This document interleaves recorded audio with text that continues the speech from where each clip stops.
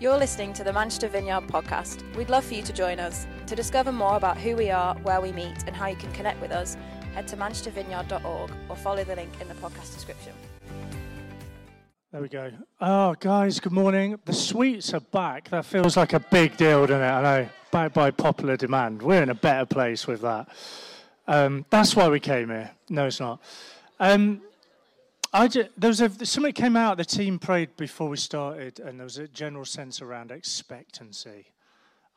I'm expectant for what the Lord wants to do among us this morning. I want to pray that over you. Before I do, I just had a sense in worship. I totally, like a plank, forgot to mention the prophecy mic. I'm sorry about that. Basically, if you're a leader in the life of the church and you have a word, you go and share it. If you're not a leader, please go and share a word with the coordinator so that they can share it. We're not trying to kick the life out of it or stifle the spirit. I hope you understand you can't just let anybody share. It could end up in an interesting place. But we want to know what the Lord is saying, and we want to hear him speak. So sometimes at the end of worship, you may just hear a strange voice coming from no one holding a microphone. There's someone just sharing a sense that they had during worship. But I had two senses this morning I just wanted to quickly share. One is heaven is not silent. The Lord longs to speak. And I want to say that to some of you now, because I believe he'll be dropping things into you and onto you for other people in this room before you leave. And you may have just a strange sense, and sometimes your thought pattern goes in a place that it wouldn't naturally go, and you're like, maybe the Lord is saying something to me for somebody else. I just want to awaken you to that. The other one is I just had a sense that there's some people who feel really, worship this morning was really hard for you. You felt cold and distant, and you felt unworthy, and you felt quite unclean, actually. And that is exactly why we need Jesus. I just want to remind you of Jesus. Honestly, come back, see him again. See him for, if it's the sick that need a doctor, remind yourself of why we need Jesus. We even sang it, nothing stands between us. If you ever need reminding, it's the cross, it's the cross, it's the cross. It's Jesus. So worship might have felt distant and dry, but can I remind you of that afresh, of just Jesus? And let that change something in the room, in your heart this morning. Let me pray of you. Father God, we welcome you. I pray that you would increase and elevate our expectancy. But it's our expectancy that needs to shift, because you are all-powerful, all-knowing, all-seeing. Lord, would you break in through the power of the cross this morning into our hearts and minds. Cause us to fall afresh before the face of Jesus. There is no condemnation. You are a new creation. Let me speak that over you as we place our faith and our trust and our hope in him and him alone. Amen. Now, I've been doing a series, some of you have been around for a while, called Known to be Grown. It's kind of fascinating, actually, to see what the Lord is doing among us. And I know some of you are quite evidently growing in this season. You've been on a journey with that, and the Lord is doing something powerfully. And I just want to remind you, you are a significant part of your own growth. Willingness and cooperation are kind of crucial elements to what the Lord wants to do with you. And I want to spend a bit of time this morning looking at 2 Corinthians and particularly chapter 4. But before we get there, I just want to skim over a few touch points on the way, because there's some stuff that, whilst we can't spend loads of time on it, I just don't want to miss out. There's loads in there, and so let's just grab hold of a few key touch points, if that's okay. I'm going to jump in fairly quickly, but chapter 2, verse 11 says this: so that Satan will not outsmart us, for we are familiar with his evil schemes. Now, there is some context to that, and I realise I'm glossing over some because of time, but the context is forgiveness. Forgiving so that the enemy doesn't grab a foothold in your life or those around you. And as much of the book of Corinthians does this, it speaks into pain and it speaks into division. And they are falling over each other, and someone in the church has done something that is affecting the church's leaders, it's affecting the church as a whole, and it's affecting Paul. And he says in verse 10, when you forgive this man, I forgive him too. And when I forgive whatever needs to be forgiven, I do so with Christ's authority for your benefit. Firstly, they forgive him. Secondly, sometimes it is jolly hard to do that in the natural. but you do it with the Jesus forgiveness. You do it with his authority. It's him through you. It's him doing it. We do it because that's what he commands us to do. We do it because that's the thing that he releases. You know, last week I shared with full permission a story about Abby. I'm not going to recount that. I'd encourage you, if you missed it, to catch up on it. But honestly, it can be incredibly powerful to see and hear moments of people's lives changed in that way. But I just want to dip back on a couple of things that she said because it relates to this passage. She said this. Chad, who was a guy who was speaking at Cause to Live For, explained that often headaches can be the result of unforgiveness. I remember thinking, well, I don't have anyone to forgive. And he said, is there anyone you need to forgive? And I thought, I'd have pushed my ex-boyfriend. But inside I was thinking, not really, I've already forgiven him. He asked me why, and then without even thinking, I immediately said, because he made me feel so unworthy. It's flowed into every aspect of my life. I had never thought that, so I knew it was something of the Holy Spirit and what he was doing. At that moment, there was such a rush of the Spirit, and I felt quite overwhelmed. That was something I'd never thought and hadn't realized I felt that way. It was very powerful as the three of them prayed for me, and I had an incredible encounter with the Lord. I was quite overwhelmed. He made me speak out some truths. I am worthy, I'm a daughter of the King, etc. And as I started, I really physically struggled to say them. Honestly, it felt like a battle.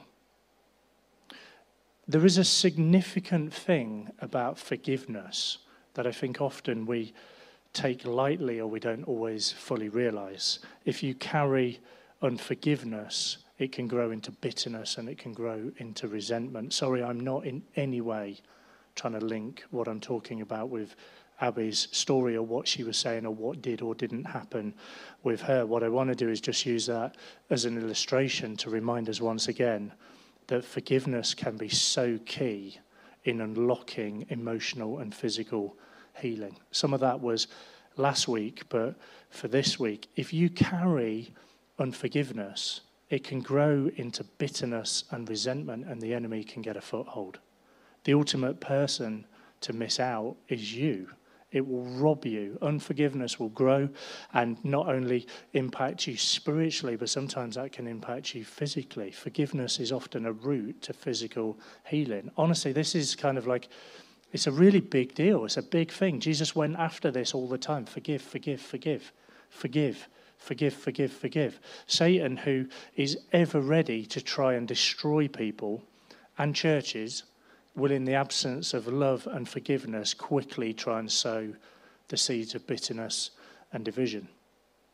Some of you, I think, will, sorry, I know I've jumped in really quickly, but some of you will have some forgiving to do. Honestly, you will among family members, you will with neighbours, you will with work colleagues, you will with others in this church, you will with others in wider life. Because we have to be careful so that Satan will not outsmart us, for we are familiar with his evil schemes. See, here's a few things. He's trying to outsmart you. He's trying to trip you up. And we've got to be familiar with that. We've got to be prepared and understand that, and also know that forgiveness is a huge weapon in disabling what he's trying to do. If you want to stop the work of the enemy in your life, go after forgiveness. Find the areas and the roots and the places that you need to release it. That's kind of one thing. Let me just touch on another key touch point, if I can. Chapter 2, verse 14 says this. Now he uses us to spread the knowledge of Christ everywhere like a sweet perfume. Our lives are a Christ-like fragrance rising up to God. But this fragrance is perceived differently by those who are being saved and those who are perishing. Those who are perishing, we're a dreadful smell of death and doom. But to those who are being saved, we are a life-giving perfume. And who is adequate for such a task as this? Paul's language is heavily rooted in images that people would have really understood and grasped hold of at the time. Military leaders were granted a public victory procession, and there would have been the burning of incense along that route as almost a victory route. It would have been like quite ceremonial and a way of acknowledging Roman triumph. And the smell, as well as the sight and hearing all of the fanfare, was all part of the splendor and the occasion of the triumph. And that's kind of the image that Paul's just trying to stir up for us. This is a good smell. You know, honestly, the illustrations I thought of this week that I'm not going to use, but this is a good smell. Not all smells are good smells. And I can smell, even now, bizarrely, it's funny, isn't it, how this works? I can smell a good barbecue. I can smell freshly cut grass. I can smell the warmth of a summer's evening. I can smell a chimney and toasting marshmallows. I can smell Sunday lunch. Do you know what I mean? You can smell things by not even sometimes being there. I can smell getting off the plane on holiday and being hit by that warmth. And then that is a beautiful smell. And then suddenly it turns into a not so beautiful smell when you get on the bus taxi thing crammed on with a load of people to get to passport control. And it's a different smell. But he uses us to spread the knowledge of Christ everywhere like a sweet perfume. That's a beautiful thing that we've got to get hold of. Our lives are like a Christ-like fragrance rising up to God. But this fragrance is perceived differently by those who are being saved and those who are perishing. Of course it is. Because not everybody's going to love what we love in the way that we love it. And they're going to misunderstand at times. And they're going to knock you back. But don't let that deter you, because you know that's coming. Because that's what he tells us is going to happen. You know, when I was younger, one of my mates particularly, but a couple of them, would have so much jolly aftershave on that you could smell them a mile away. But what we got to take from this is, listen, knowledge isn't abstract. Knowledge is known. Knowledge is like a sweet perfume. You can know someone by their aftershave. Knowledge and knowing is a real thing. People will come to know God through you, through the fragrance that you emit. So sorry if this is taking this a bit too far, but you've just got to make sure it's a good smell, not a bad smell. Because sometimes I think we try and be edgy, don't we? Have you ever found that? What is that all about? Why do we do that? Lads. You know? It's like attitude, language, behaviour. I'm a Jesus follower with a difference. I've seen people with the little fish stickers on the car, and it's like my fish bites. And you're like, okay, I swear, yeah. I drink too much. Well done. Like, honestly, what is that all about? And it's like I'm not one of those holier than thou types. Lads. Like, what? Really? John 14, verse 15, if you love me, obey my commandments. And I will ask the Father, and he will give you another advocate. He will never leave you. He's the Holy Spirit who leads you into all truth. The world cannot receive him because it isn't looking for him and doesn't recognize him. But you know him because he lives with you now and later will be in you. If we love him, we need to increasingly obey his commands. Why do I say increasingly? Because initially, just come as you are. That's kind of what I started with this morning. Just come and see the cross again. Realize that he loves you because he loves you because he loves you. But goodness me, don't stay as you are. He leads you into truth. What a journey we're on. We're supposed to grow. The more we know, the more we grow. It's the knowledge of Christ. We can know him. He has knowable qualities. He leads us into truth. How? Through the Holy Spirit. We get prayed for. We pray for others. John 14:17, the world cannot receive him because it isn't looking for him and doesn't recognize him. But you know him because he lives in you. You know him. I want to awaken that in you this morning, that you know him. You know him. Verse 16, but to those who are being saved, we are a life-giving perfume who is adequate for such a task. The gospel of Jesus is life-giving and life-changing. Not everyone's going to get that or see that or realize that. Doesn't mean that we need to sit back or relent in being that life-giving perfume. We spread Jesus and we don't lose sight of that being a priority. What's that going to look like for you? You ready for an interesting question? How do you smell to those around you? I don't quite mean it in a smell way, but it's not like gospel grenading. You know, it's like, what is the fragrance that you offer? Someone said to Steph just in the last few weeks, what do you do? And she told them, and they said, I knew that.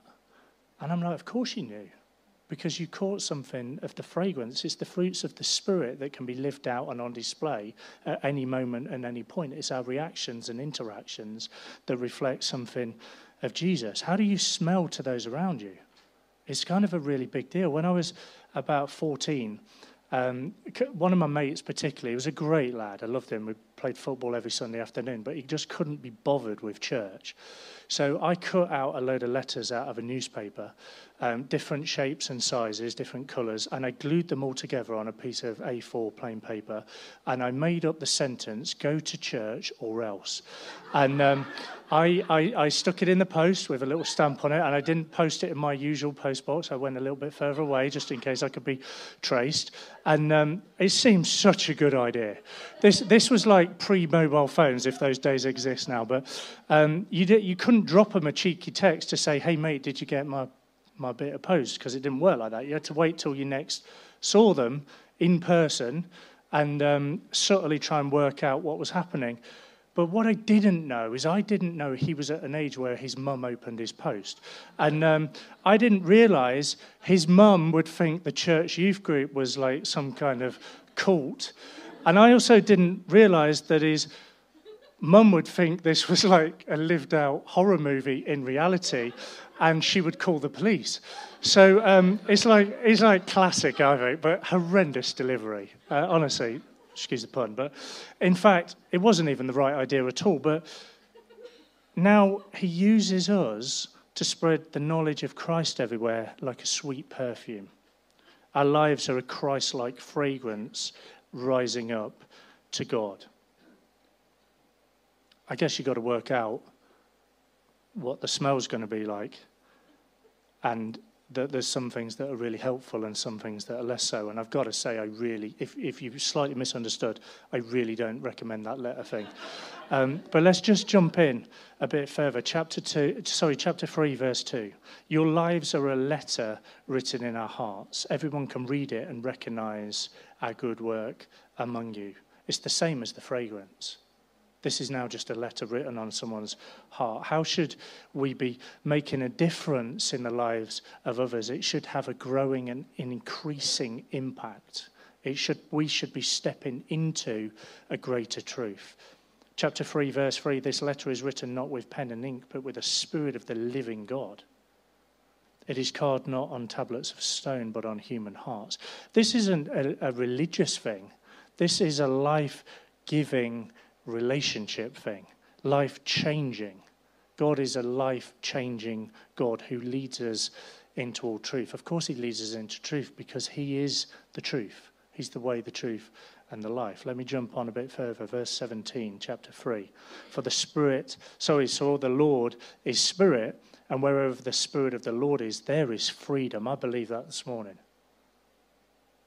So all of us who have had the veil removed can see and reflect the glory of the Lord. And the Lord, who is Spirit, makes us more and more like him as we're changed into his glorious image. The veil is kind of a beautiful metaphor for blindness. The light needs to come on, and the light is the knowledge of God. It's the knowledge of Christ, as the passage puts it. We see more in chapter 4, verse 3. It says this: if the good news we preach is hidden behind a veil, it is hidden only from people who are perishing. Satan, who is the god of this world, has blinded the minds of those who don't believe. They're unable to see the glorious light of the good news. They don't understand this message about the glory of Christ, who is the exact likeness of God. Come and see the truth. So I want to say to us today is, come and be led into truth. Don't settle for anything or anyone less than the full truth of Jesus. We read earlier, so that Satan will not outsmart us, for we're familiar with his evil schemes. What's he trying to do? He's trying to blind you. And he's trying to blind you to the truth because he is truth. And we've got to have our eyes open to the fact that he is trying to blind us. Chapter 3, verse 17, the Lord who is Spirit makes us more and more like him as we're changed into his glorious image. The Spirit of God, with your active participation and cooperation, is going to make you more like Jesus. What a beautiful thing that we've got to actively engage with. There are some of the touch points on the way. I couldn't skip that and just jump into chapter 4 because I think it's incredibly powerful. But let's just jump into chapter 4. It says this: therefore, since God in his mercy has given us this new way, we never give up. We reject all shameful deeds and underhand methods. We don't try and trick anyone or distort the word of God. We tell the truth before God, and all who are honest know this. Now, there's a whole load of context to that. But Paul's opponents in Corinth have kind of leveled a load of stuff against him, and they accuse him of a load of stuff that we don't fully have time to unpick. But let me just highlight one key word in that paragraph. We never give up. Honestly, sometimes you might be now or in the future, you might take an absolute hammering. You might feel demoralized. Throughout this pandemic, so many people have yo-yoed emotionally, spiritually, relationally, more than normal. You know, it's not like good days and bad days. It's for some, it's almost good hour, bad hour. Never give up. Don't give up on the journey of becoming more like Jesus. Just because you've mucked it up, just because you might fall flat on your face, just because there's resistance and opposition, never give up. Go at it again. Get back. God, in his mercy, has given us this new way. Never give up on pursuing Jesus. But as you pursue Jesus, I think there's going to be some things that you give up to go up. Let me just explain. I love a bit of a tongue twister, so if that doesn't make sense. But when Paul gave stuff up, it meant that he went up. He increased in his relationship with Jesus and his ability to interact with him. That's what I mean. He grew up. He grew in his obedience and his ability to live it out. Paul made all kinds of sacrifices so that he could stick firmly rooted in the God-given mission that he had for him, because he had a purpose and he had a mandate and he lived it out. We've looked at some of that in previous weeks. But as he gave stuff up, he increased in authority and he lived in the new realm that God had for him.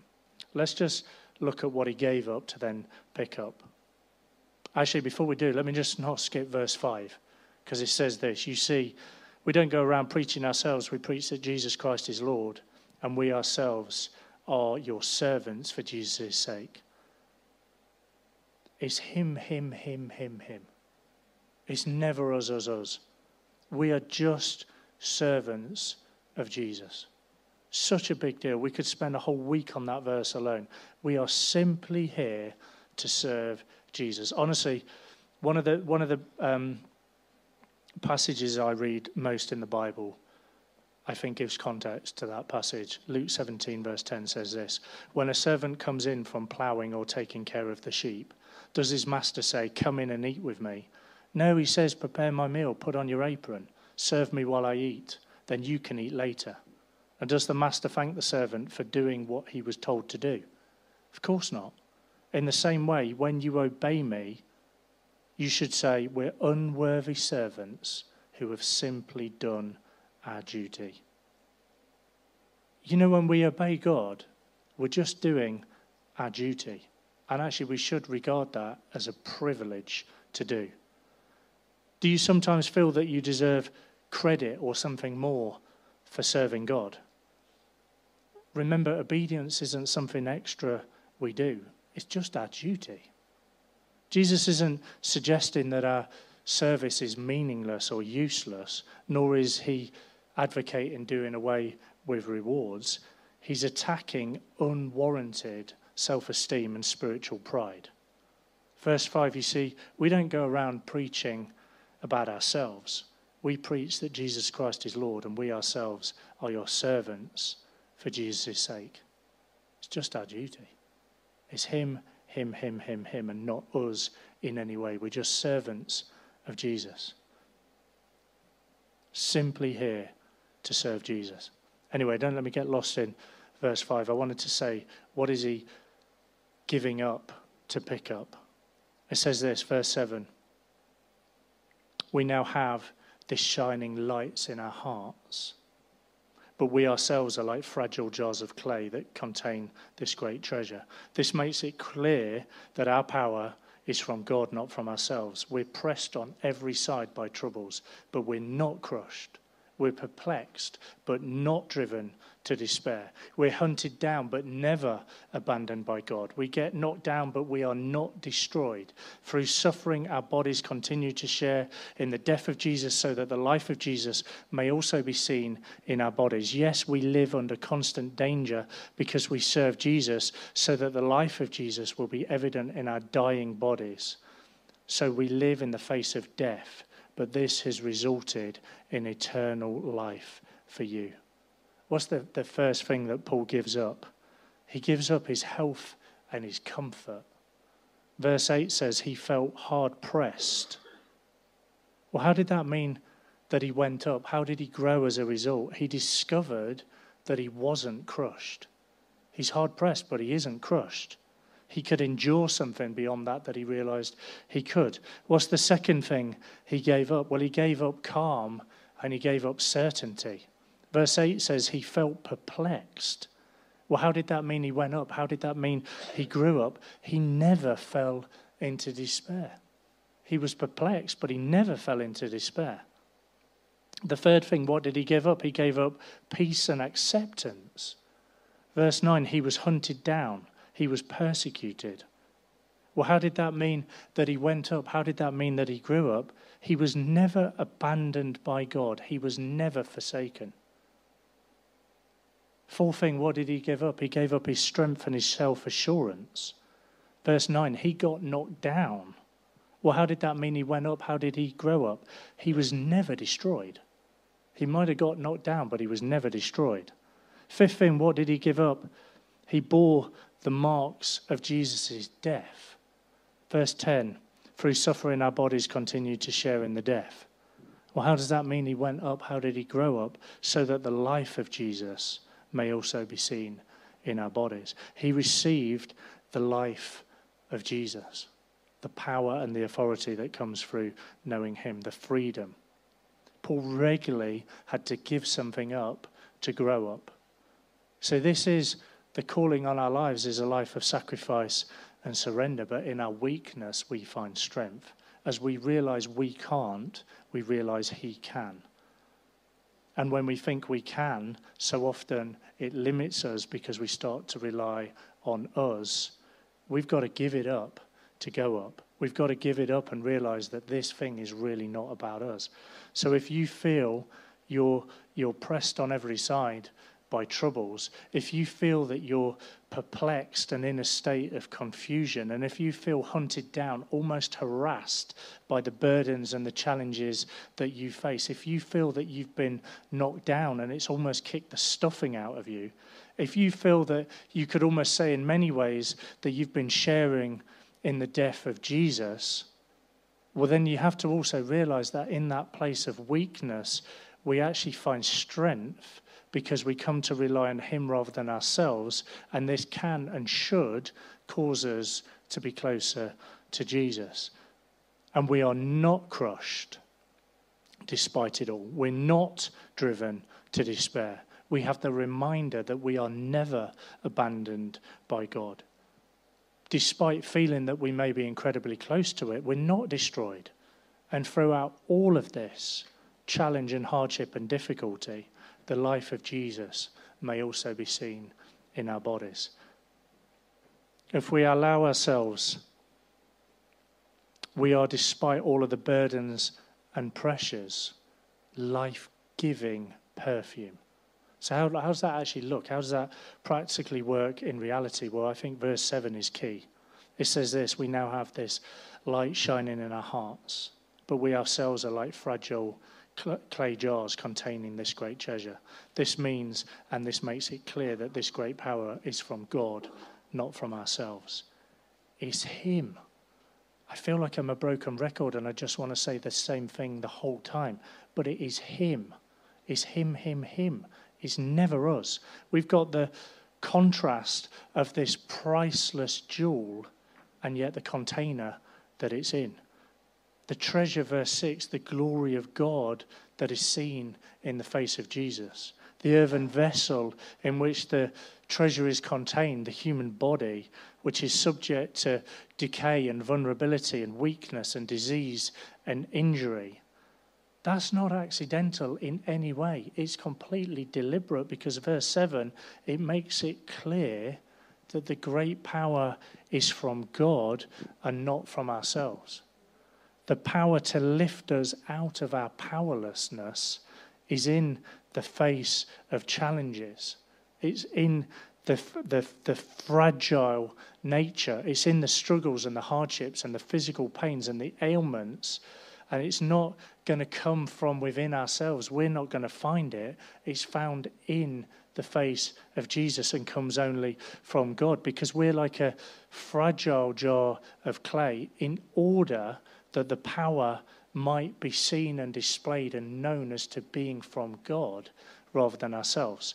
If the treasure had been contained in this strong and permanent body, it would have proved an incredibly challenging combination for our human, proud mindset. Yet the immense difference between the treasure and the vessel is supposed to show that human weakness is no barrier to the purpose of God. If anything, the power and the purpose of God is made perfect in weakness. So if you find yourself coming in utter powerlessness and weakness, praise God, because then the glory and the power of God can be displayed through you. 2 Corinthians 12, verse 8. 3 times I begged the Lord to take it away. Each time he said, my grace is all you need. My power works best in weakness. So now I'm glad to boast about my weakness so that the power of Christ can work through me. That's why I take pleasure in my weakness, in the insults, hardships, and persecutions and trouble that I suffer for Christ. For when I'm weak, then I am strong. Now, one of the real challenges, I think, with this is we all spend our lives trying to do the exact opposite. Have you found that? Try not to be any of that. We don't want to be weak. And if we have weakness, we don't want to admit it. I don't want to show you my weakness. I want to be self-reliant. I want to be self-sufficient. Do you find that in your lives? And not only that, but our other very human way to counteract our feeling of weakness that we do have, and we are actually supposed to live in, at its absolute worst, but so easy to do, even subconsciously, is rather than actually admit it, is to try and step on somebody else and to put them down and to belittle them because it makes us feel less weak and slightly better. Have you ever seen that? Have you ever faced that? Many of you will have faced it. Many of us will have done it. But we have to be familiar with the schemes of the evil enemy. We've got to awaken to this because that's what he does. We've got to know our place. I am so weak, but therefore I find and I know and I live out the fact that he is so strong. Don't look at me because all you're going to see is weakness. Look at him because all you're going to find is strength. I finished with this morning. I do 2 jobs, and I phoned my boss this week and I said, I'm sorry. I am really sorry. There's a few things and a few dynamics of some stuff that we're working through and dealing with at the minute that meant I'm not acting or living in a way that would have made it easy for him to lead me. I wasn't necessarily wrong, but the way I was going about it was wrong. And I phoned him and I said, I'm really sorry. And he said, you don't need to. But I said, no, I do. Because we have to keep ourselves in check. We have to keep ourselves and actually intentionally put ourselves on a short leash. We've got to make sure we smell right. We've got to make sure that the cracked, broken, fragile, often dirty jar of clay allows the treasure to be seen. And actually that it's only the treasure that is seen, rather than us getting in the way or limiting it or concealing it, because that is what makes it clear that our great power is from God and not ourselves. I want to see in my own life, but I long for it for you, the power of God on display. It's part of God's plan that people would see him and his power in us and through us. Yes, in us and through us, but not seeing us, seeing him. Being left with something of a taste and a fragrance of Jesus, not a taste or a smell of our humanness. So we get out of the way so that his glorious light can be seen and revealed more evidently in our lives. And that's where the power of his presence is. And in his power, we find his presence. And in his presence, we find his power. Does that make sense? Shall we stand? Steph, do you want to join me? Near me. Let's just take a moment, make some space for the Holy Spirit to move among us. Why not open yourselves up to that?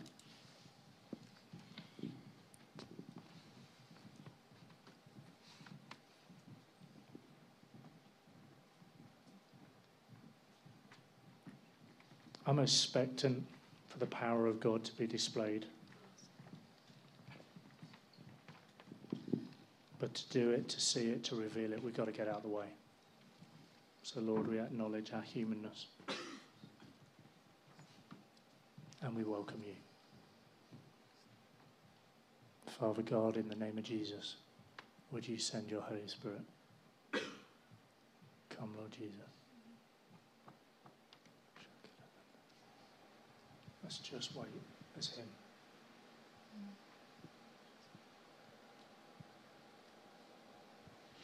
We don't want to rush what the Holy Spirit's doing. We just want to be listening to the whispers and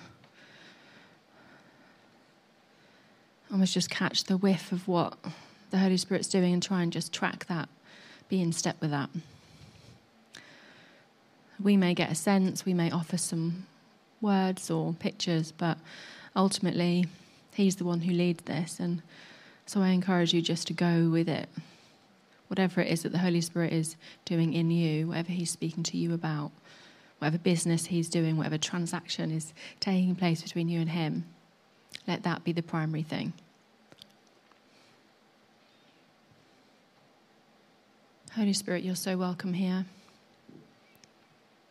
Come and move among us. Be speaking and stirring and ministering to us. Thank you for your beautiful, powerful, steadying presence.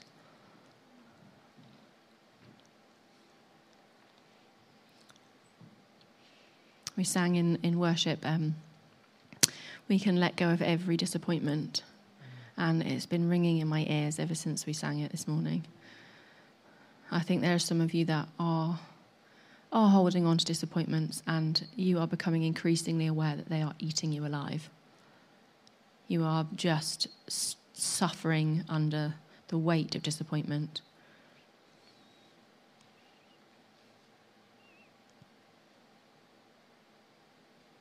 But in Jesus, and because of the hope we have in him, we can let go of every disappointment. That doesn't invalidate the disappointment. It just means that he will take it. And he will heal us.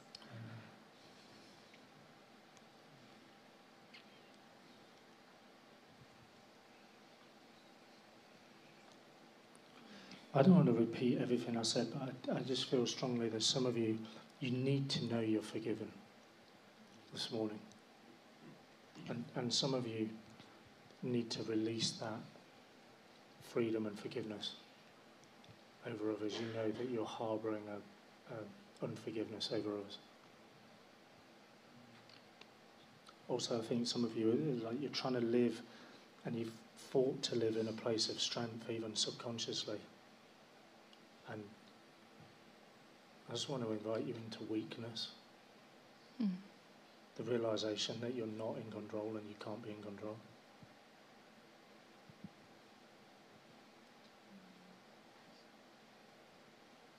It's so freeing and liberating, because it's the mandate on our lives.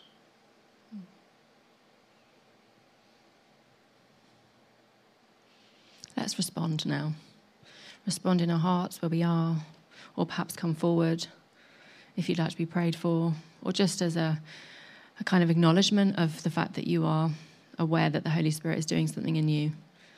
Just taking those steps to almost engage your will and your heart and your mind in that process of, okay, the Holy Spirit is doing something and I want to press into that. So while you're all standing, why don't you just start coming out from where you're sitting and come and stand at the front or the sides, and we'll make sure that someone in the life of the church, in a small group in the life of the church, will pray for you. I kind of want to give some of you permission to do that. I said it last week, but if you're under the age of 110, you probably need praying for. Mm-hmm. And if you're over that age, well done. So let's pray for each other and let other people pray for us.